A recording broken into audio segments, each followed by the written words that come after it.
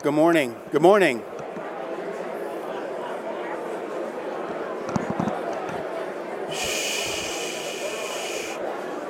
Good morning. If everyone could take their seats, we'll get started.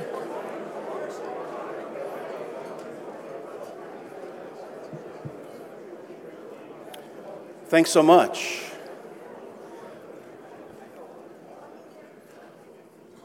Thanks for being with us. My name is Peter Gettler. It's my honor and privilege to be president of the Cato Institute.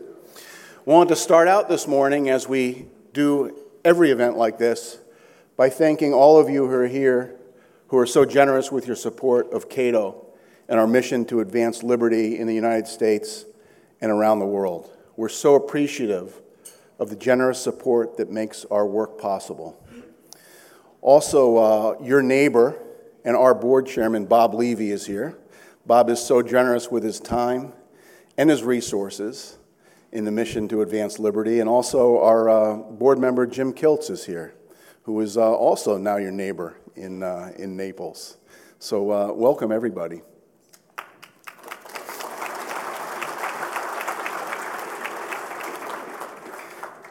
My wife Cynthia and I got involved in Cato about 20 years ago, when we started dedicating our resources, our philanthropic resources, to liberty. We took a strategic view of charity and philanthropy. I know a lot of people are involved in direct charity, and that's fantastic. We tried to take a strategic view. We feel that if you want people to be able to live prosperous lives, if you want to minimize poverty, if you want people to live meaningful lives, get the state out of the way, and let them be free. We're also very concerned about what kind of world our children and grandchildren are going to be living in. I feel so blessed to have been raised in a relatively free country, and all of us in this room have been able to live our version of the American dream. And it's essential that we preserve those opportunities for the generations to come, so that they can live in freedom, in peace, and prosperity. Cato was formed over 40 years ago, in 1977. And as Bob likes to say, it's the only wholly consistent voice for liberty in the nation's capital. Cato advocates for liberty in every realm, for every person. Our work is divided into a few broad categories. We like to view ourselves as the keeper of the flame of liberty for future generations. So our scholarship, our intellectual work, tries to bend the arc of ideas over time in the direction of more human freedom, less state intervention, more liberty. We also know that trying to drive tangible change has to be on the table. And so we engage in projects, specific projects, where we're trying to move policy tangibly in the direction of more liberty. When I stood here last year, I announced that we had just filed a lawsuit against the SEC. That's just ended its first round. We'll be strategizing on Monday about what our next steps are. That's going to be a long slog. Since we got together last year, we announced a project on poverty and inequality in California, because a lot of people don't realize that notwithstanding all the tremendous assets and affluence that exists in California, the state has the highest poverty rate in the country. We think there are lessons to be learned. We're very actively involved. The director of the project, Michael Tanner, has met in the last 6 months with over 100 people in California, state legislators, members of the governor's office, mayors, advocacy groups, business people. We're trying to spur real policy change in California, because we think a lot of the policy mistakes, particularly mistakes of progressive governance, have exacerbated inequality and poverty in California. So we're trying to spur real change there. And we're also trying to set an example for other states that might go down some of those mistaken paths, to shine a light on the fact that there are many impediments to prosperity and many policy mistakes erected by government that trap people in poverty. We have an active campaign against the Jones Act. We hope, there have been rumblings about maybe having an LNG waiver at some point, so that Americans don't have to buy natural gas from Trinidad and Tobago or Russia. Those are just a few of the examples of the tangible policy battles that we're fighting day in and day out. So we like to think that Cato serves up government both a healthy helping of ideas and action. When I stood here last year, that one of the other things I told you is that in my 5 years in Washington now, I've observed that from far left to far right and almost everywhere in between, most people are talking to themselves. People are preaching to the choir. And our mission at Cato, we don't aspire to be the number one organization preaching to our choir. We aspire to be the number one organization bringing the ideas of liberty to those who don't yet understand them or appreciate them or adhere to them. I mentioned last year that we had a project underway. If I could cue my slides. I'm pushing the green arrow, but they're not advancing.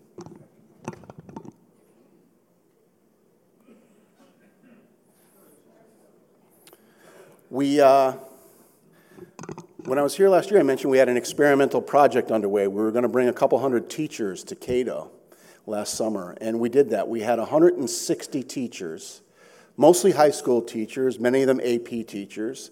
They came from 38 states in the District of Columbia.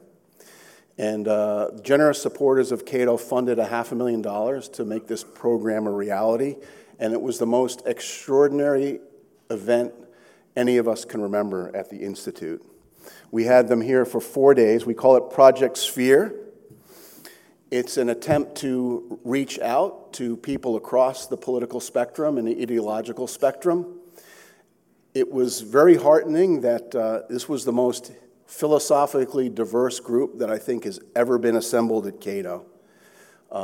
We really did accomplish drawing a group of educators to the Institute that really represented the philosophical makeup of the educational establishment in America. So you can imagine that a majority of them were not libertarians. But it was an incredibly energizing week. This picture was published on the front page of the Cato Policy Report magazine, and my wife, I didn't get in trouble, my wife's head is in the foreground, and she was delighted at the way her hair looked in the picture. So I didn't get in trouble, but to give you an idea of the energy and what we accomplished and what we're going to build on going forward, an AP teacher said the Sphere Summit, which is what we call the event, was phenomenal. It was the best professional development I've ever participated in as an educator. We spoke about tribalism and partisanship, and also talked about some of the issues that we should all agree on, like free speech. We had Caleb Brown from Cato, Nadine Strawson, the former president of the ACLU, and Jonathan Rausch from the Brookings Institution talking about the importance of freedom of speech and freedom of expression, particularly in the academy. One of the independent school heads who was attending tweeted out at the time, "The best discussion of free speech I've ever witnessed." We held policy forums on a variety of topics: poverty, healthcare, criminal justice, debt and deficits, where we had someone from Cato presenting our point of view and someone from another organization presenting a different point of view. We had panels of conservatives, progressives, and libertarians talking about how they're misunderstood. Most of us libertarians feel that we're caricatured as being greedy, selfish bastards. That's not true. We care deeply about poverty, prosperity, allowing individuals to live meaningful lives. And we have a particular point of view about how we can accomplish that. We also talked about what are the biggest problems facing our country. And so there were things that educators hear about all the time, like climate change and inequality, but they also heard about out-of-control entitlement problems, debt and deficits, and other issues that animate libertarians. We presented an hour-long seminar on our Human Progress website, and this was probably the most exciting hour of the week, where a majority of the teachers were telling us that they were going to be using this platform in their classrooms next year.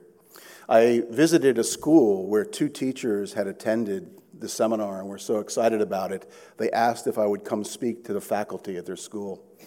And one of the attendees noted that some of the teachers at that school were actually using Human Progress. And when he asked who was, 8 hands went up. We had workshops to develop applications to bring some of what we had discussed into the classroom. And this was great. Someone stood up and said that, this was very informative, enlightening. It debunked misconceptions, like the fact that libertarians are greedy and selfish. We're very proud when one teacher said, "It's by far the best event I've ever attended. The immense knowledge I gleaned will be passed on to my 200 to 220 students a year." And the teacher said, "We all have networks. We really believe in what you did this week, and so we're going to help you build the network. So we're going to spend $1 million this summer and bring 400 teachers to Cato. I just hired a full-time director of the program where we have a couple of initiatives we've planned. We're going to build some travel teams to actually go out with a video-based program to visit schools around the country. We are going to be having web-based programs that we intend to give to schools for free that hopefully will be able to qualify for continuing education for teachers. And we feel that what we learned last summer, is that we think we've stumbled onto something really big. The fellow I hired to direct the program, I asked him to think aspirationally. What do you think we can accomplish? He said, we should be able to get 400 to 600 teachers to Cato every year. We should be able to reach 2,000 teachers a year when we're fully geared up with our travel teams, and we should be able to reach another 10,000 via the web. If we can accomplish that over the next couple of years and keep it going, we can reach tens of thousands of teachers around the country and hundreds of thousands of students. Obviously, we're delighted at what we might be able to accomplish here. We're going to be raising money, and we encourage anyone who's interested in reaching the educational establishment, reaching students, to talk to us and talk about ways you might be helpful in allowing us to accomplish what is a really exciting series of objectives for us. Again, it's all about, I love coming to events like this where we have like-minded people and we kind of convene and recharge and talk about the things that unite us. But we really don't change the world unless we change minds, and that means reaching people who disagree with us. And I don't think any organization is as aspirational about accomplishing that and has plans to be able to accomplish it than the Cato Institute. And we would welcome your help in accomplishing these very important objectives. And again, achieving some core, very important elements of our mission to keep the flame of liberty alive for future generations. With that, I want to reiterate how thankful we are to all of you here today who support Cato. And it's my pleasure to introduce the first speaker, who's my colleague, David Bose. David's the Executive Vice President of the Cato Institute. I sometimes call him the Chief Intellectual Officer of the Cato Institute. David's book, The Libertarian Mind, those who haven't read it, I encourage you to do so. It is a fantastic summary of the Cato philosophy. He's also our Chief Quality Officer. It's said that David can spot an error in footnote 38 at 60 paces, and many colleagues can attest to that. But David has been at Cato for more than 35 years. He has dedicated his entire life and career to advancing liberty, and without him, Cato would not be the formidable force for liberty that it is today. So please join me in offering a warm welcome to my colleague, David Bose.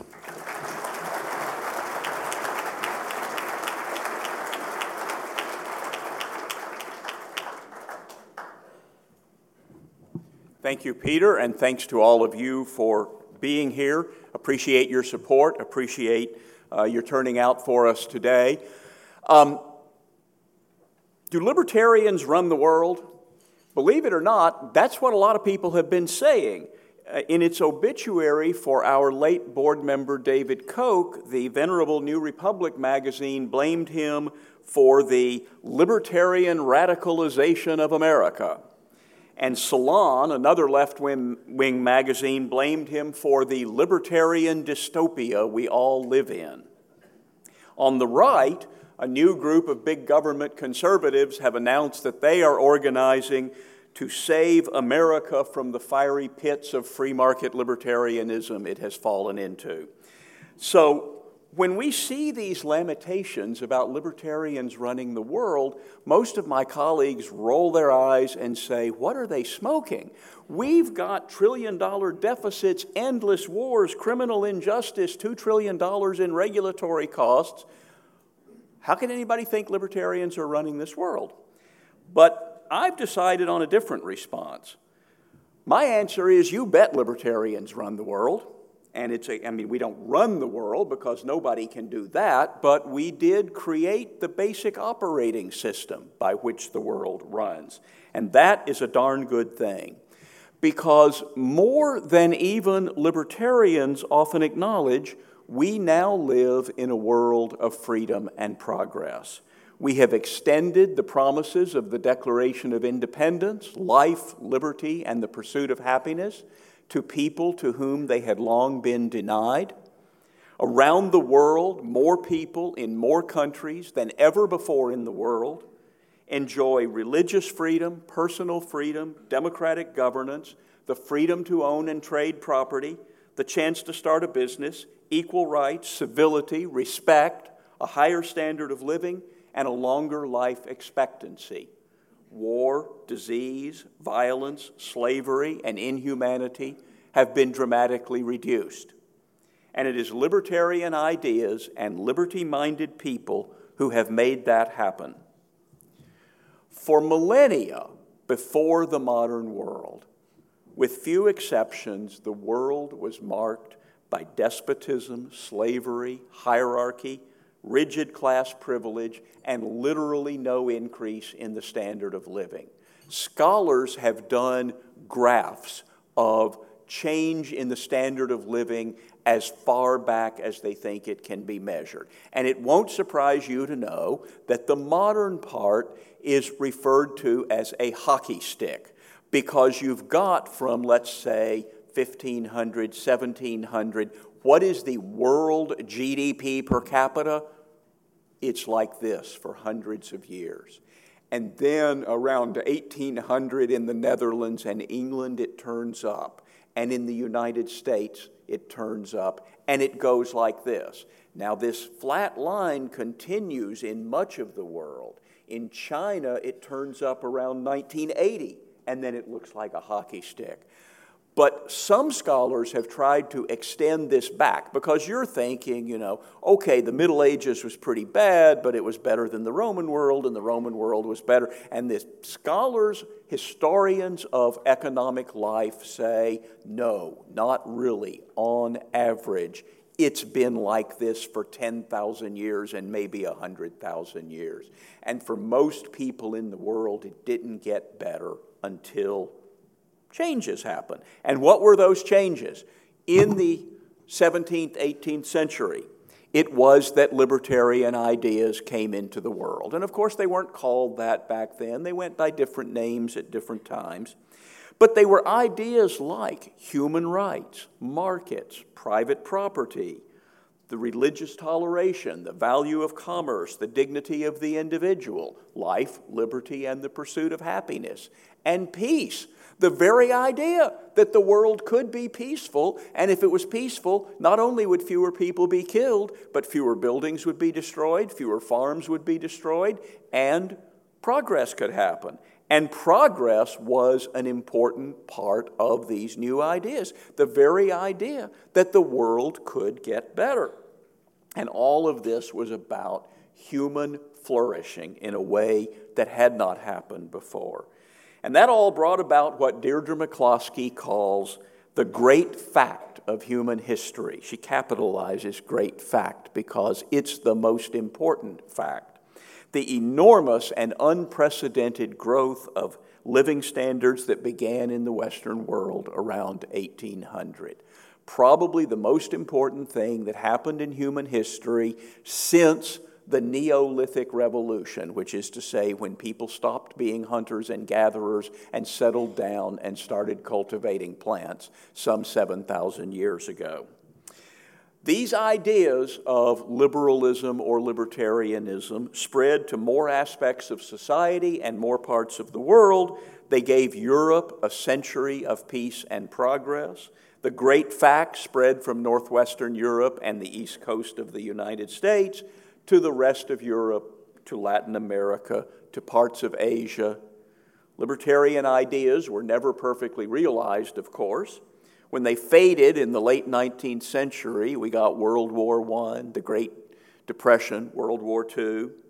Some countries endured the horrors of communism and National Socialism.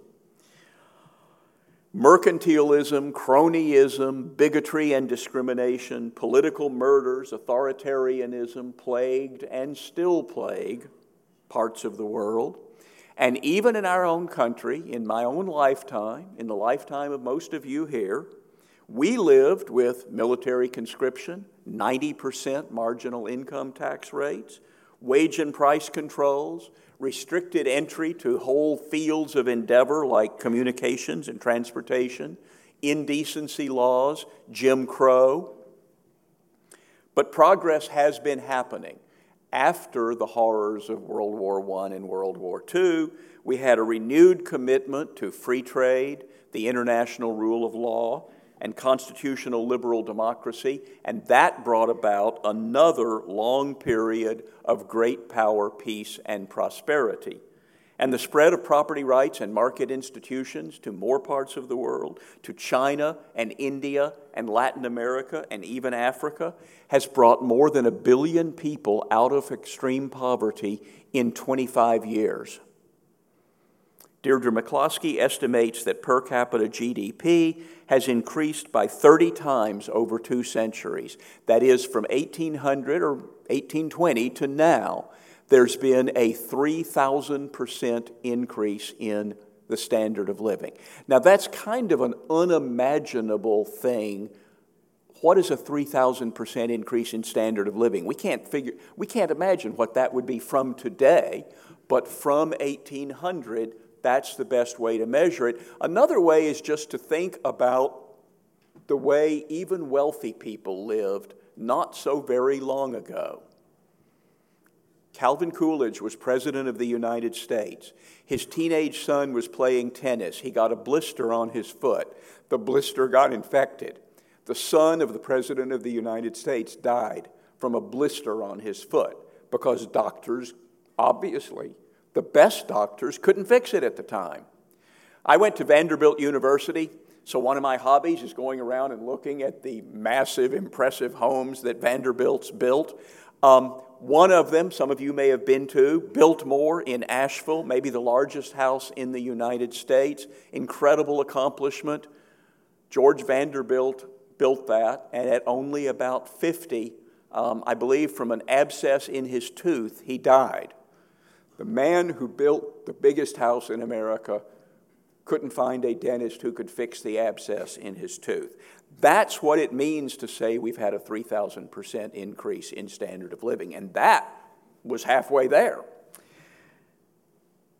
Currently, there certainly are still problems in the world. Poverty still exists. There was a financial crisis in 2008, AIDS and coronavirus and environmental problems and hate. All of those things are real. But the Economic Freedom of the World report reports that economic freedom has increased globally since 1980, when the report started measuring. World trade, women's rights, gay rights, all have expanded in much of the world.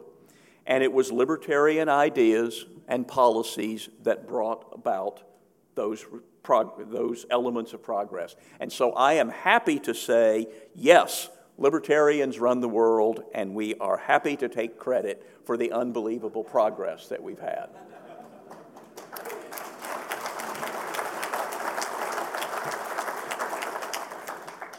But nothing is guaranteed. As T.S. Eliot said, there is no such thing as a lost cause because there is no such thing as a gained cause. Ideas we thought were dead are back. Socialism, protectionism, ethnic nationalism, anti-Semitism, which, by the way, has always been entangled with anti-capitalism, even for God's sake, industrial policy. This new group of conservatives I told you about, one of the things they want is industrial policy.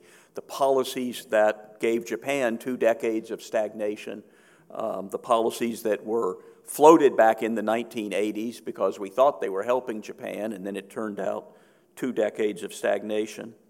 And that's why our job is not done. We have to worry about the rise of illiberalism in countries around the world on both right and left, with the threats that that brings to liberty, democracy, trade, growth, and even peace. And so it remains to us to defend the constitutional order of our republic, to remind people over and over of the wonders that America has produced, of how rare freedom and abundance have been in the world, and the rules that are essential to their continuance. And sometimes in this effort, I feel like Milton Friedman did in 1984 when National Review asked him to respond to a conservative argument for tariffs back then. And in his article, he began by seeming to sigh and say, "I can't believe we have to go over this again." But here we are. All the bad new ideas are bad old ideas. Libertarians and classical liberals have been fighting them off for more than 200 years, and we'll keep doing it. And as both the right and the left here and abroad seem to be moving in the wrong directions, maybe we can play a role in strengthening a true liberal libertarian center. People rarely think of libertarians as moderates. I'll bet those teachers don't think of libertarians as moderates. But at Cato, we've written a few times about a libertarian center in American politics, which might be people who call themselves fiscally conservative and socially tolerant, or people who think taxes should be lower and don't care who you marry.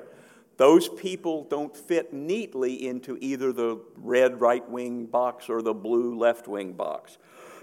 And as the two parties become more polarized, usually in the wrong ways, Democrats are becoming more tax and transfer, even more socialist, and Republicans are becoming more nationalist and protectionist. Libertarians may well find themselves in the center with the moderates, with people who believe in an open society and an open economy. And around the world, with left-wing autocrats and ethnic nationalist autocrats vying for power, classical liberals defend the broad center of peaceful and productive people in a society of liberty under law. These ideas are needed now more than ever. We have been fighting ignorance, superstition, privilege, and power for many centuries and winning. But the battle is not over, and that's why we continue to publish what we do, to hold these events, to ask for your support, to keep up the struggle. Thank you very much.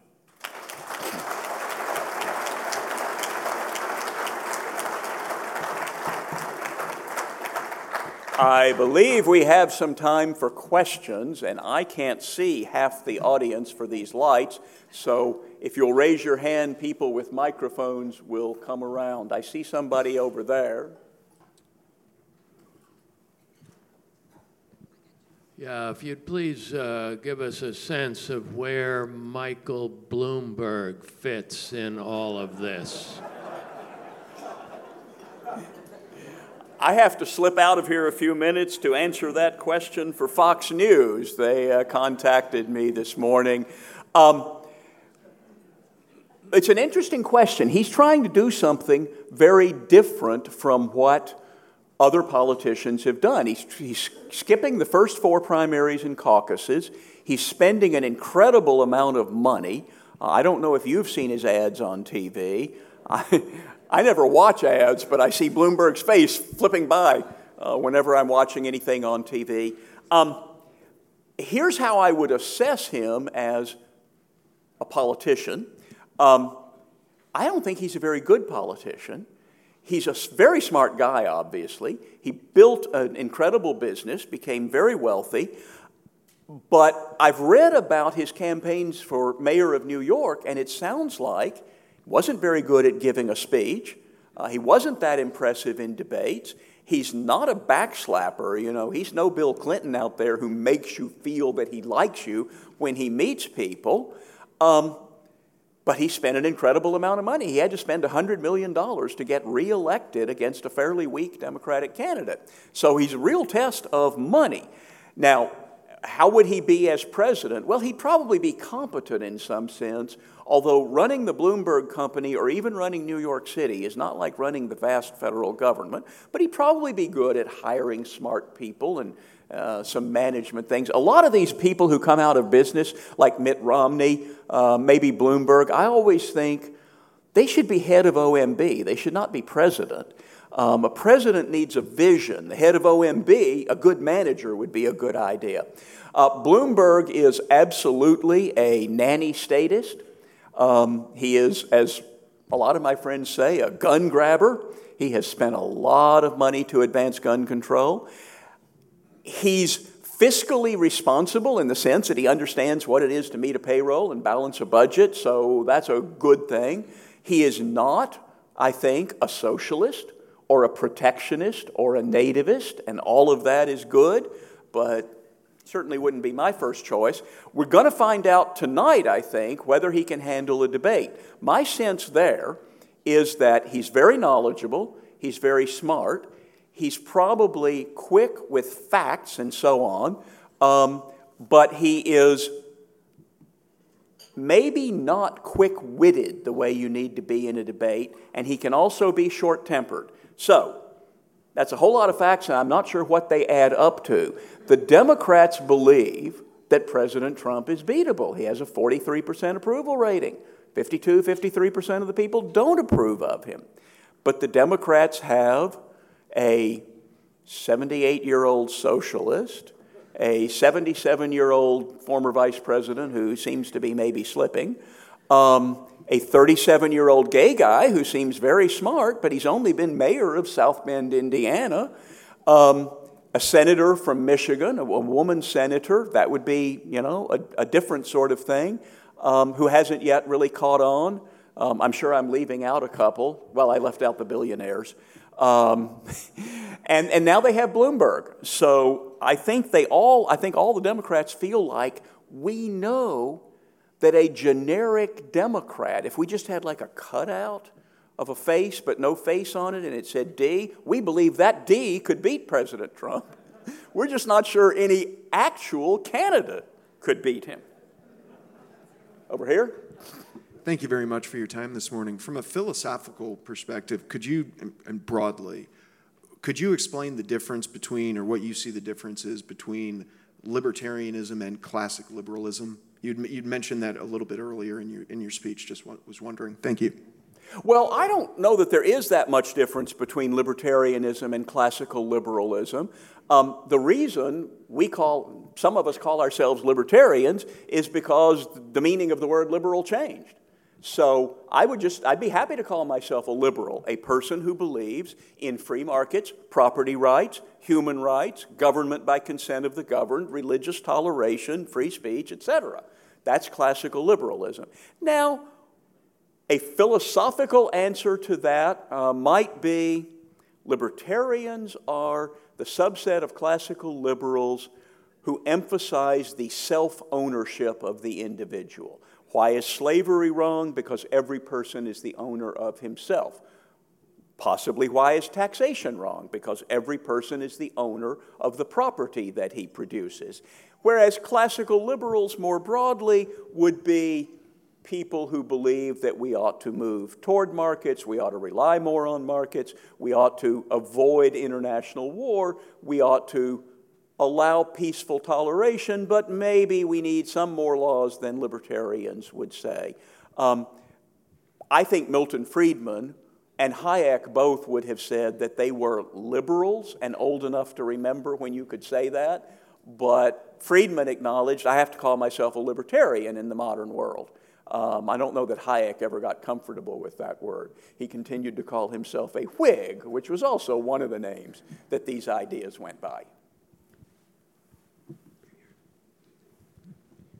Locally, here in Florida, property owners are under a severe pressure right now because the state legislature is attempting to deny local municipalities such as Naples the right to regulate short-term rentals. Some of these local lovely neighborhoods are being terrorized basically by short-term rentals. So the state of Florida thinks that that would be something that the state should deny local municipalities the right to do. Can you characterize the effort by the state submitting to the Airbnb lobbies as freedom of government, or what, is that consistent with the Cato philosophy to, quote, nationalize at a state level the control of property? Well, I think there are a couple of different issues there. One is it a good idea to have laws regulating Airbnb and so on? And there, my leaning is always toward property rights, which means to allow property owners to use their property the way they want to. I'm going to spend a few days in Fort Lauderdale after this, and I looked at a lot of Airbnb properties, and I trust that if I ended up picking a hotel instead, but I trust if I had picked an Airbnb property, I would have been a good neighbor for the people who lived in the area. The second issue is at what level of government should decisions like this be made? And my general libertarian view is that decisions should be made as close to the people as possible. So that would argue for cities being able to make their own regulations. In legal theory, though, it seems to me that the federal government was created by the states, but the cities were also created by the states. Now, maybe that's an old Southern political theory, but states have an element of sovereignty that I think cities don't. And I think, so under legal theory, I think the state has the authority to do this.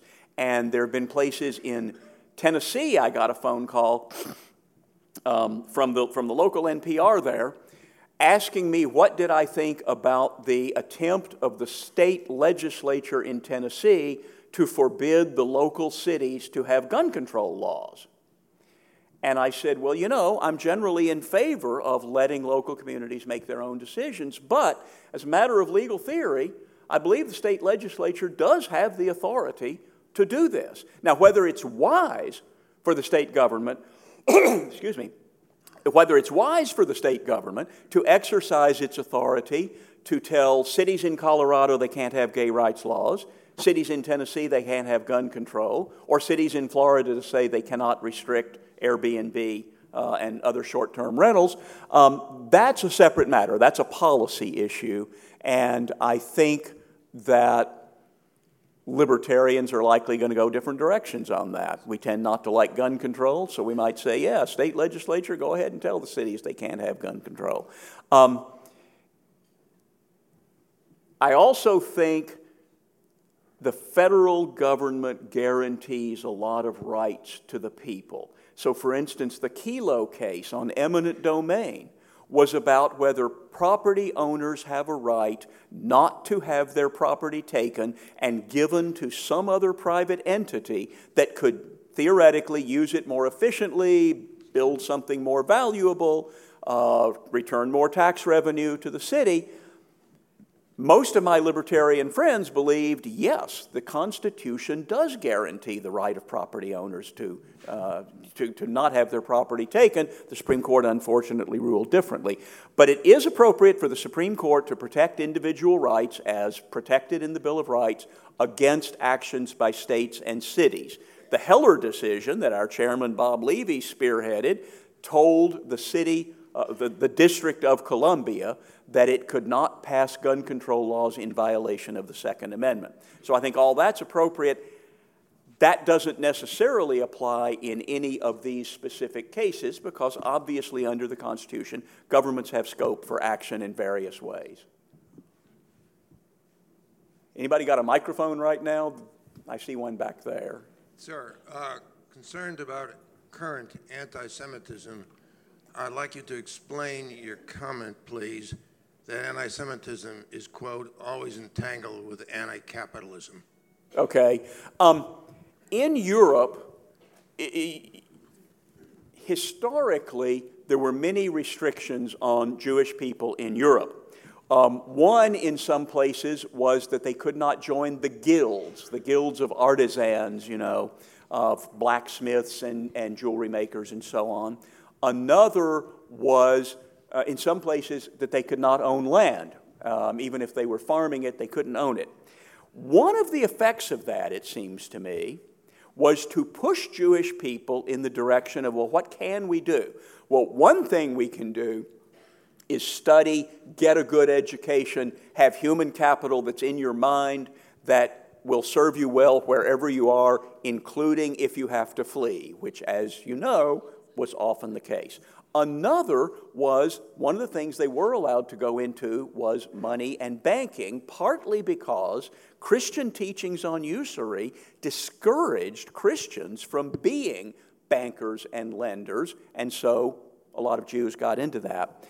Because of that, a lot of the resentment that's always around against bankers and money lending got tied up into resentment and hatred toward Jews. So I think you find all over the world, well, for one thing, any group that is perceived to be middlemen in transactions, a lot of people don't understand what is the point of middlemen. I grew the food and he's going to eat it. Why do we need this wholesaler and this marketer and this grocer and this banker getting in between me and the consumer? Well, there are obvious good reasons why you need that. Farmers are busy farming. They can't also be running a grocery store. That's why we have middlemen. But people often resent middlemen. They resent people who they perceive do not work because, for instance, they are landlords, and so they're just charging you money for the house you live in. And a lot of times that gets translated into resentment against an ethnic group that is perceived to be part of that. In some places, especially Europe, that was often Jewish people. In Asia, it's often Chinese people. In Indonesia, Malaysia, other Asian countries, Chinese people are often a very entrepreneurial class, and therefore they are resented and sometimes the subject of ethnic attacks and so on. When you look at Venezuela, for instance, when Chavez wanted to attack somebody, what would he say about him?